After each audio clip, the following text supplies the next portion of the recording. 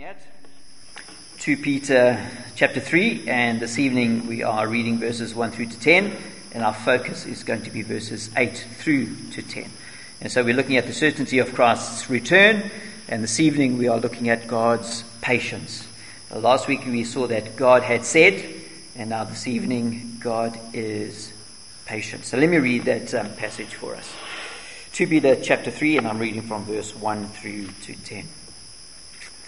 Dear friends, this is now the second letter I have written to you. In both letters, I want to stir up your sincere understanding by way of reminder, so that you recall the words previously spoken by the holy prophets and the command of our Lord and Saviour given through your apostles. Above all, be aware of this. The scoffers will come in the last days, scoffing and following their own evil desires, saying, "Where is his coming that he promised? Ever since our ancestors fell asleep, all things continue as they have since the beginning of creation." They deliberately overlook this, Peter says. By the word of God, the heavens came into being long ago, and the earth was brought about from water through water. Through these, the world at that time perished when it was flooded. By the same word, the present heavens and earth are stored up for fire, being kept for the day of judgment and destruction of the ungodly. Dear friends, don't overlook this one fact. With the Lord, one day is like 1,000 years, and 1,000 years like one day. The Lord does not delay his promise, as some understand delay, but he is patient with you, not wanting any to perish, but all to come to repentance. But the day of the Lord, it will come like a thief. On that day the heavens will pass away with a loud noise, the elements will burn and be dissolved, and the earth and the works on it will be disclosed. All right, so that's the passage that we are having a look at this evening. And so what I want you to do is have your finger in there, 2 Peter chapter 3, and as well as that Psalm 90, because we're going to be jumping between the two of them. All right, now, have you ever been in that situation before where you've done something wrong, and you're dreading the return of either maybe your parents or maybe your husband or your wife? Maybe you had broken a window or burnt the food or dinged the car, or maybe you ran over the dog. Well, we feared their arrival and obviously all the consequences that would come along with it. I remember quite a while ago when I was just a young little boy, my brother the one day was stirring with me and really riling me up. And so I had an orange in my hand. I still remember it. It was actually a green orange and it was big. And I was standing outside at the pool area and he was teasing me. And so I took the orange and I threw it at him. And he ducked. And it went straight through the window, broke the window. And in that moment, it was just kind of like, come on, man. He's really irritated me so much, and now he's got me into even more trouble, because I knew that when my parents got home, obviously I was going to get unlucky, breaking a window. Anyway, so I dreaded my parents' return, and I guess maybe you had been in a situation like that, where you had done something and you were dreading the return of either your parents or maybe even your spouse. But now when it comes to the return of our Lord Jesus, we have nothing to fear. In fact, we should have a very different attitude. Well, I hope that we do, because we should anticipate his return. We long for it because we have a great love for him, and also we want to be with him. We want to be with him for all eternity. And also, Peter tells us this is how we should be as believers. We should be longing for our Lord's return. We love him. Even if we have a look back at 1 Peter chapter 1, and verses, I think it's just 3 through to 9. Peter says there, "Blessed be the God and Father of our Lord Jesus Christ, because of his great mercy. He has given us a new birth into a living hope through the resurrection of Jesus Christ from the dead, and into an inheritance that is imperishable, undefiled, and unfading, kept in heaven for you. You are being guarded by God's power through faith for salvation that is ready to be revealed in the last time." You rejoice in this. We rejoice in our salvation. We rejoice in the things that our Lord Jesus has done for us. And he carries on. So you rejoice in this, even though for a short time, if necessary, you suffer grief in various trials, so that the proven character of your faith, more valuable than gold, which though perishable is refined by fire, may result in praise, glory, and honor at the revelation of Jesus Christ. He is coming. At his revelation. And then he says, though you have not seen him, you love him. Though not seeing him now, you believe in him, and you rejoice with inexpressible and glorious joy, because you are receiving the goal of your faith, the salvation of your souls. That's the attitude of the believer now. Even though we are going through hard times, we are people of joy. People of joy. Now, last Sunday evening, what we began to see is that these false teachers had infiltrated the church, and how they were spreading their many false teachings, and they were leading people astray. And now, one of their teachings included what they presumed is that Jesus was not coming back. And so they were saying, Jesus is not coming. Where is this second coming? He's been gone for decades. In fact, was Jesus the promised Messiah at all? Because he brought no judgment with him. Things just keep on going on as they have been. Everything just keeps going on, just as it has from the beginning. In fact, Jesus' non-return is probably proof that he is a nothing man. A nothing man. So there is no worrying, nothing to worry about. There is no coming judgment. So obviously now there is no reason not to pursue the desires of your heart. And no reason not to live a life that you want to live. And I just imagine if they are right. Then think about it. Jesus' first coming would have just been some sick, vindictive, hopeless tease. Because all of the miraculous things that Jesus did was supposed to be an announcement of his kingdom. Not so. It was a beginning, a foretaste, just a shadow of what he is ultimately going to do when he returns again. And not only is he going to reverse all the damages of sin, he is going to make all things new. And remember, what Jesus did was real. It was all of eyewitness account. Jesus turned the world upside down. The whole world was following after him, as the Pharisees were saying. We cannot deny that Jesus came into this world. And now, if these false teachers are right, well, then there is going to be no end to the sadness that we experience. No vengeance for all of the injustices caused by evil people. No righting all of the wrongs. No holding the corrupt accountable. No healing of our fragile, decaying bodies. No hope. Just a world that will continue. Day after day, year after year, millennia after millennia, on and on in its sin and depravity. Its brokenness and hurt. Its injustice and its lawlessness. And what would be the point then of life? Other than to pursue selfish fulfillment. If this is all there is, then I need to find joy in whatever I can. You've got to scrape every little bit of joy that you can out of it. But we begin to see why these false teachers preach their destructive doctrines. In chapter 2, Peter describes them for us. And he tells us the kind of people that they are. What their true nature is and what the desires are of their heart.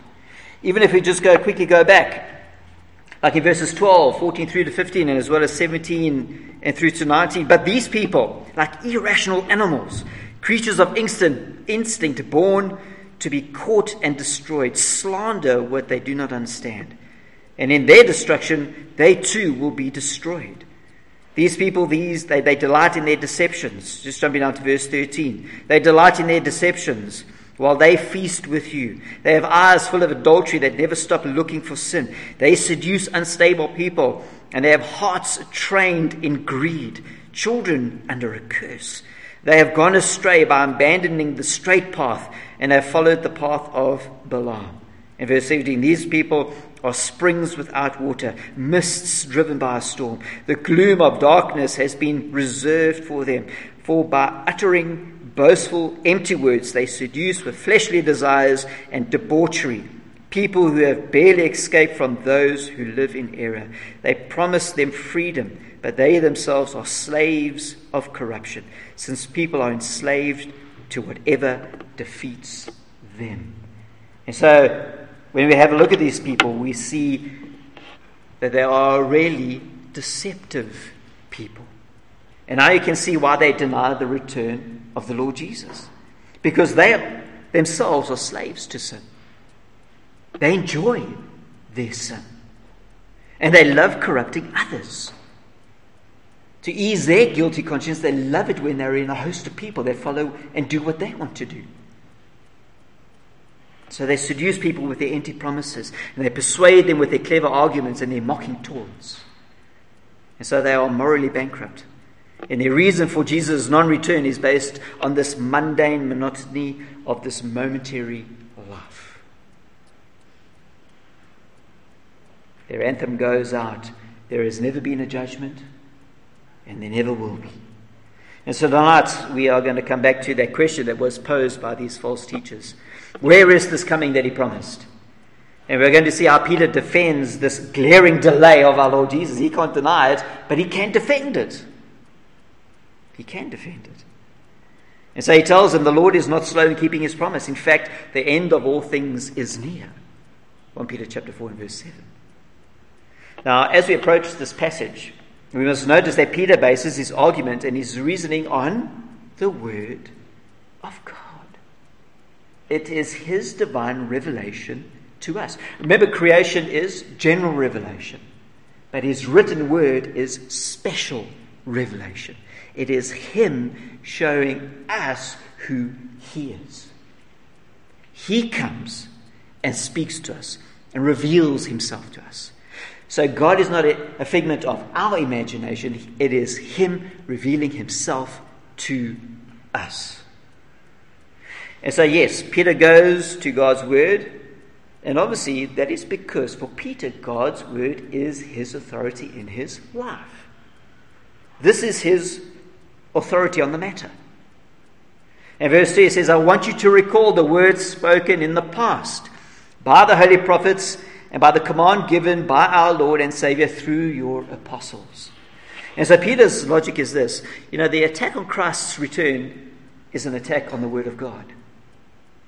The denial of Jesus' second coming is a denial of the truth of God's word. And so God's word for the believer is their foundation for truth. It is their mainstay. It's God's special and divine revelation of absolutes.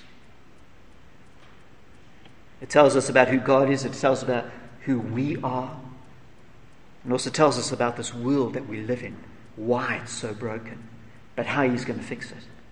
And this is why Peter wants his hearers to return to the written word. To remember what Scripture has taught them. Go back to what you have been taught. And obviously then for them to understand that these false teachers also have this ability to brainwash themselves and as well as those around them. You repeat a lie long enough, you'll begin to believe it. You repeat a lie to other people long enough, they'll begin to believe it.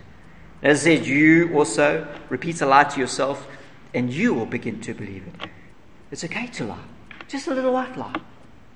It's all right to flirt within the office. It's okay. It's not hurting anybody. It's just being mischief. It's okay to be angry. But you know what? Along with all of these sinful things, and slowly but surely we give ourselves over to them and lie about it and brainwash ourselves, then soon destruction comes. Because sin always has consequences to it. And so Peter's response to these false teachers is a defense of God's patience. And what Peter does now is he gives two examples of God's patience, one from the old and one from the new. And now his main desire is to show them that even though God is slow in bringing about his judgment, it does not mean that God will never execute his judgment. He has said, and so he will. Don't think that just because God is patient that he's forgotten. He hasn't. And so God's word is relevant, God's word is powerful, and God's word will come to pass. And so our first point for this evening is God's patience in the Old Testament. And here Peter gives us, and as well as his audience of the day, a word from the past. Verse 8 says, "But do not forget one thing, dear friends. With the Lord, a day is like 1,000 years, and 1,000 years are like a day. The Lord is not slow in keeping his promise, as some understand slowness. Instead, he is patient with you, not wanting anyone to perish, but everyone to come to repentance." Everybody to come to repentance. Now, as Peter has stated before, the basis for the error of these false teachers and their teaching is that they have willingly forgotten the Scriptures. They have willingly forgotten about God, the Word of God. Now, Peter, however, wants his listeners to remember one of the main themes from the Old Testament. And one of the main themes from the Old Testament is God's judgment, but as well as salvation. Judgment and salvation. Now, the reference that Peter uses is from Psalm 90, which John read for us. And this is now where we're going to spend a little bit of time. And he quotes verse 4, "1,000 years in your sight are like a day that has just gone by, or like a watch in the night." Now, his reason for using is to emphasize and to point that God sees time very different from you and from me. He's got a completely different perspective and as well as intensity towards time. There's just this movie that's come out last year. I found the title of it very interesting. It says, "Everything, Everywhere, All at Once." And obviously it's one of these new agey kind of movies. I haven't watched it. But when I look at a title like that, "Everything, Everywhere, All at Once," to me that describes who our God is. And his intensity and how he's able to see time. Because he sees everything, everywhere, all the time. And he's not overwhelmed by that. God can see the broad history of mankind in a moment. The beginning from the end. And he can stretch out a day with absolute patience and care. In other words, he can see every single tiny little detail within it for every single person. Nothing escapes his heart, his mind. Nothing. And that's from people to animals. Go and read Job. It's beautiful. Nothing escapes God's gaze. And so when Peter quotes from Psalm 90, he also wants us to look at it as a whole, because it is a beautiful psalm. He wants to draw some vital points from this passage about who our God is, and as well as his attributes and his incredible character. And one of the first things, turn there to Psalm 90. In the third part of verse 2, and he says there, "From everlasting to everlasting, you are God." Now Peter here wants to remind his audience of God's eternal character. He is eternal. From everlasting to everlasting, you are God. Now if we had to take 1,000,000 years and put it up against the scale of eternity, what would the comparison be? Maybe a speck of sand on all the beaches of the world. But you see, in fact, you can never compare a fixed time to eternity. You cannot. You cannot compare the two. And that's the point that Peter's trying to make. When you look at 1,000 years through the eyes of eternity, it can seem like a day. And this is what these false teachers have forgotten, and this is what Peter's listeners need to appreciate. That although God deals with us in our time and space, God, he is outside of time. And he is not bound by his creation. You see, our lives might seem long. You might be 80 years old. Wow. Then you get those terrible comments. You must know Noah. 80 years might seem like a long time. But you see, in the scope of eternity, our lifetimes are but a breath. A breath. And so it's wise for us to view our lives and our use of it in light of eternity.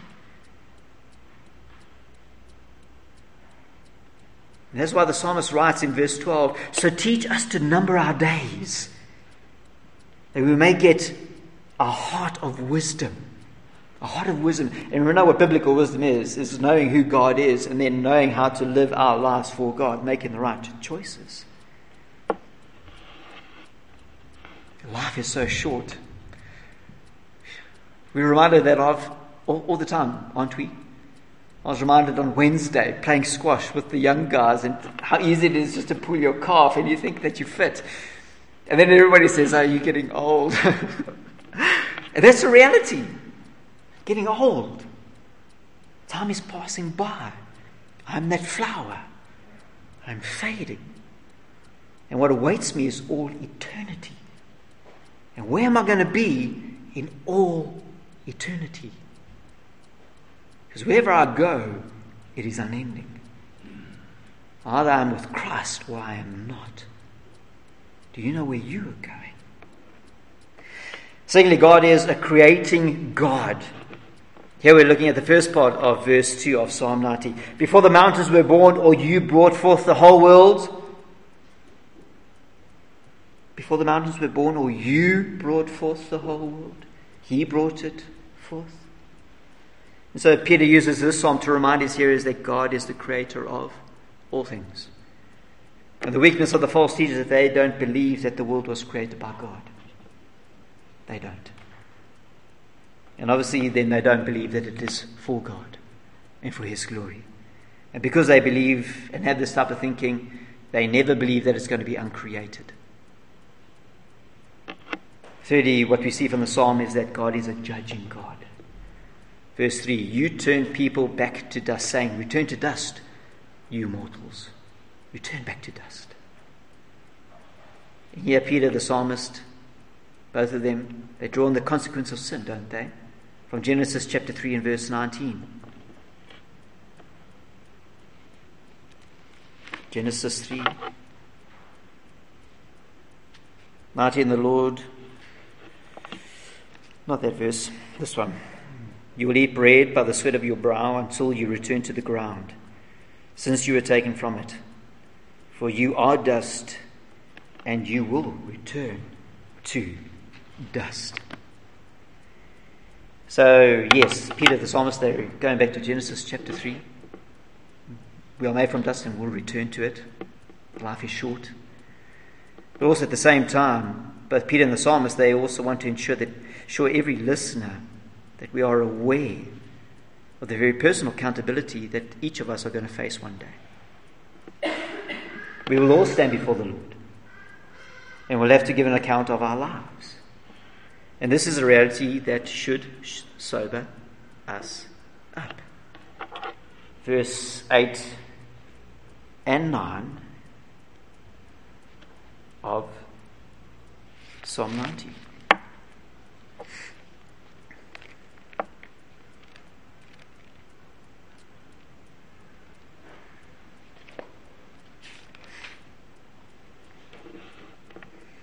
You have set our iniquities before you, our secret sins in the light of your presence. For all our days ebb away under your wrath. We end our years like a sigh. But you have set our iniquities before you, our secret sins in the light of your presence. But thanks be to the Lord Jesus that we have Him as our defense, don't we?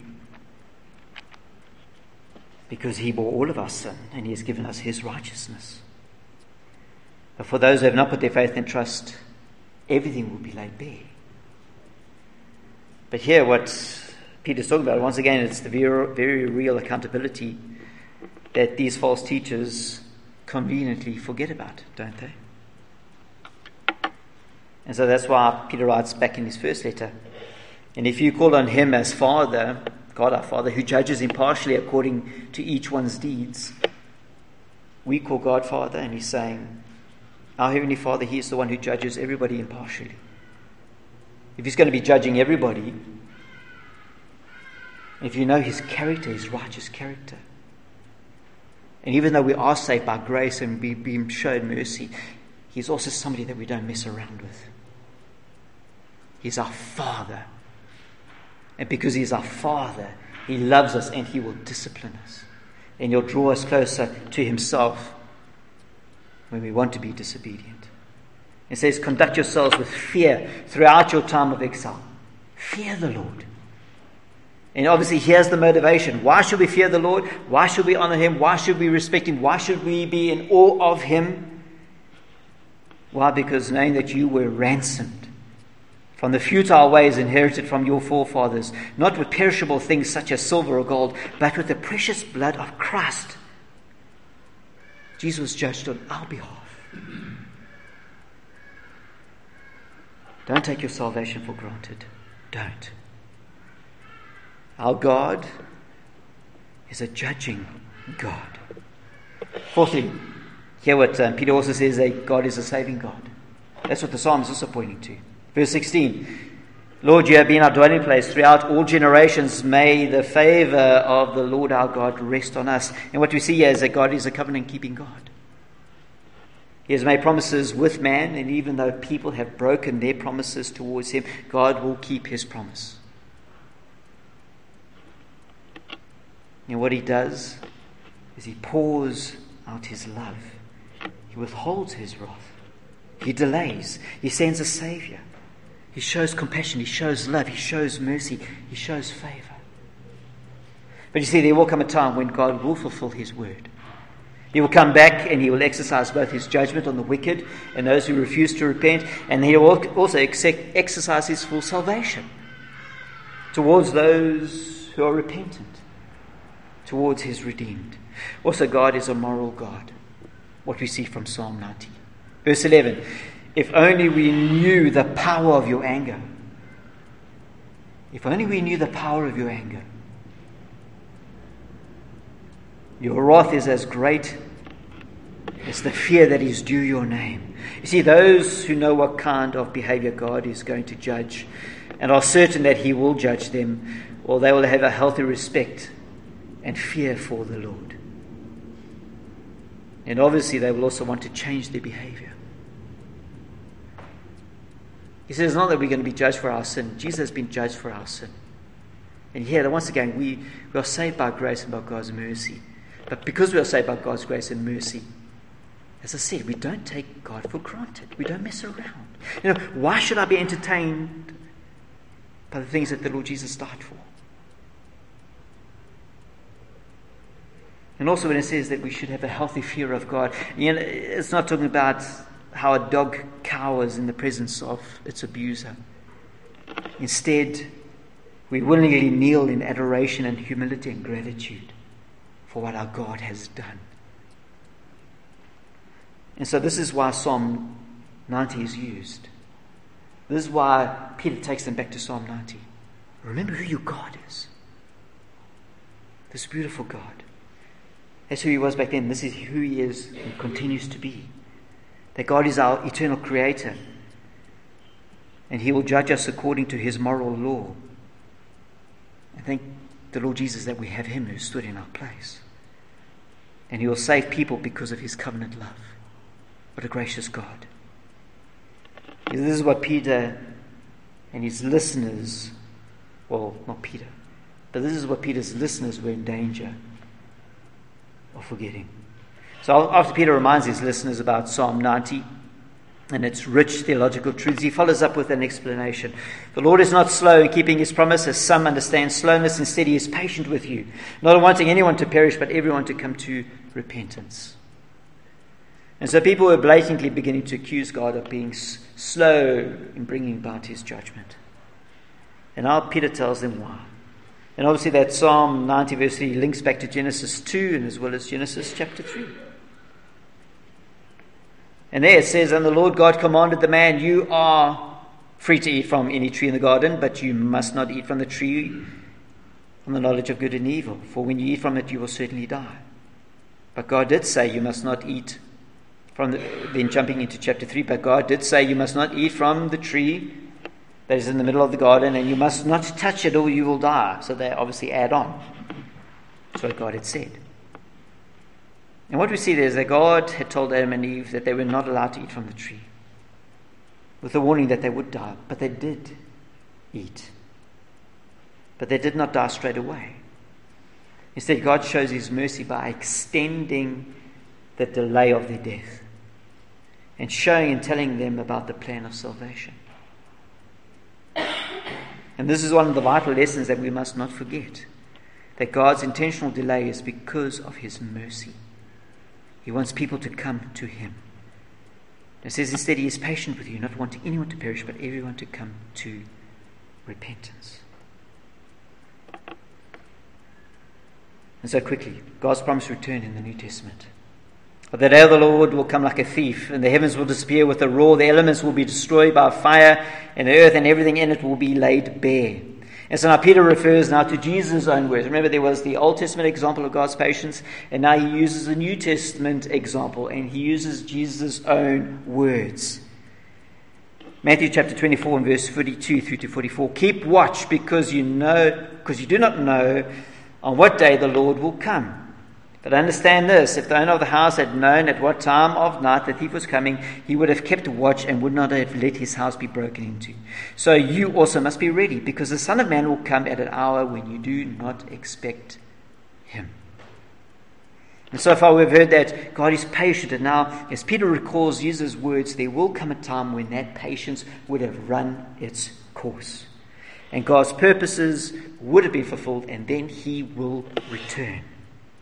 And what a shock it will be for those who are thinking that he will not return. Not only that, they will have to face one of the most terrifying events to happen to the universe and then stand in judgment before God. And so Peter argues for his case for Jesus' return in 4 stages. First he says that the heavens will disappear with a roar. The second part of verse 10, and that word that is used for roar is usually used to describe a roaring river as it rushes over rocks, or a roaring campfire. And it is this roaring, this terrifying moment, that God will cause the heavens to disappear. And Peter wants his listeners to understand that God is going to judge, and he is going to remold everything. It will happen. Peter also says that the elements will be destroyed by fire. And that word that is used for element refers to numbers in a series, and as well as letters in an alphabet, or anything that forms part of the universe. The elements. And here the message that Peter is trying to get across about the day of the Lord is that it's going to be a day of universal upheaval. Everything is going to be destroyed by fire. And Peter also says that the earth will be laid bare. And so if the entire universe is going to be destroyed, then it's also not surprising that earth is also going to face that same destruction. And the main point here that Peter is making here is that there is going to be no place to hide. You cannot hide. There's going to be no ark to save mankind. There's going to be no rocket to space to fight off the coming destruction, and no bunkers deep enough to hide it. Everything is going to be laid bare. Everything that God has made and done, and everything that man has made and done, will be laid open in full view of God. And he will judge every work of man. And just as there will be no hiding from the physical judgment of God, there's going to be no hiding from the spiritual judgment of God. Everybody's going to be held accountable. From artists to musicians to politicians, everybody is going to have to give an account. And this is what Jesus had in mind when he describes himself as a master who returns to see what his servants had been up to. And let's close. Let's close. As we read Peter's words, and as he describes the day of the Lord, Christ's certain return, it can be a very real and terrifying picture. But Peter does not mean it to be terrifying. Maybe, yes, for unrepentant sinners. But for the believer, there is great encouragement. Because through God's all-powerful and divine ability, he is going to bring an end to this world that we live in. And he's going to bring it to an end through this cataclysmic event. But then, through his creative power, he is going to speak into existence a new heavens and a new earth. And obviously this can be very difficult for our minds to comprehend. And so Peter would warn us against using and relying on our own imagination and limiting God's creative ability. He created in the beginning. He spoke all into existence. At the end, he's going to speak and everything is going to be judged. But also within it, he's going to speak and he's going to create a new heavens and a new earth. And the question is, do you doubt God's coming and pending destruction of all things? And if so, then we are imagining a God who's too small to be our creator, too small to be our judge, and too small to be our Savior of the universe. And so we must rely on the truth of the Scriptures, and we must see who our God really is. He's not a puny God. He's our Creator, Savior. And so we must rely on the truth of Scripture, see who He really is. And we must not be ashamed of who He is, especially in front of others. And also we must not be fearful of having a relationship with Him. We can boldly approach His throne. We must rejoice in who He is. And so the Bible begins with God creating the heavens and the earth, and it ends with Him creating a new heaven and a new earth. It starts with us being made in His image, and ends with us being remade into His image, glorified, receiving glorified bodies like Christ's body. And so we serve an awesome God. We do. So I'll end with just two passages. Jesus Himself said, "Heaven and earth will pass away, but my words will never pass away." Mark 13.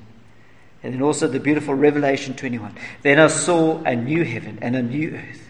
For the first heaven and the first earth had passed away, and the sea was no more. And I saw the holy city, the new Jerusalem, coming out of heaven from God, prepared as a bride adorned for her husband. And I heard a loud voice from the throne saying, 'Behold, the dwelling place of God is with man. He will dwell with them, and they will be His people, and God Himself will be with them as their God. And He will wipe away every tear from the eyes, and death shall be no more.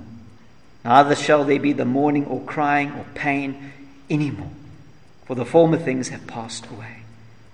And He who is seated on the throne said, 'Behold, I make all things new.'" I make all things new. That's why we eagerly await the return of our Lord Jesus. We don't forget it and then want to live in our sin. Instead, we anticipate His return and joyfully live out our lives for Him, knowing what He has achieved for us, and we look forward to this glorious day. He is going to make all things new. All things new. Let's pray. Thank you, Lord Jesus. Please set eternity in our hearts. The reality, Lord, that as each one of us sit here right now, we are now eternal beings. We face a never-ending future. Yeah, sure, we will die one day, but then we will face You and all eternity. And Lord, my prayer is that each person sitting here has You as their Lord and Savior, their advocate, their Savior, their Lamb that was slain, clothed in Your righteousness. Thank You for bearing my burdens. Thank You for bearing my sin. Lord Jesus, help me to live out my life for You, knowing that You are my Creator, my Redeemer, my salvation. I'm made by You, for You, and You hold me together. May I find all my purpose in life in and through You. And in Your name we pray. Amen.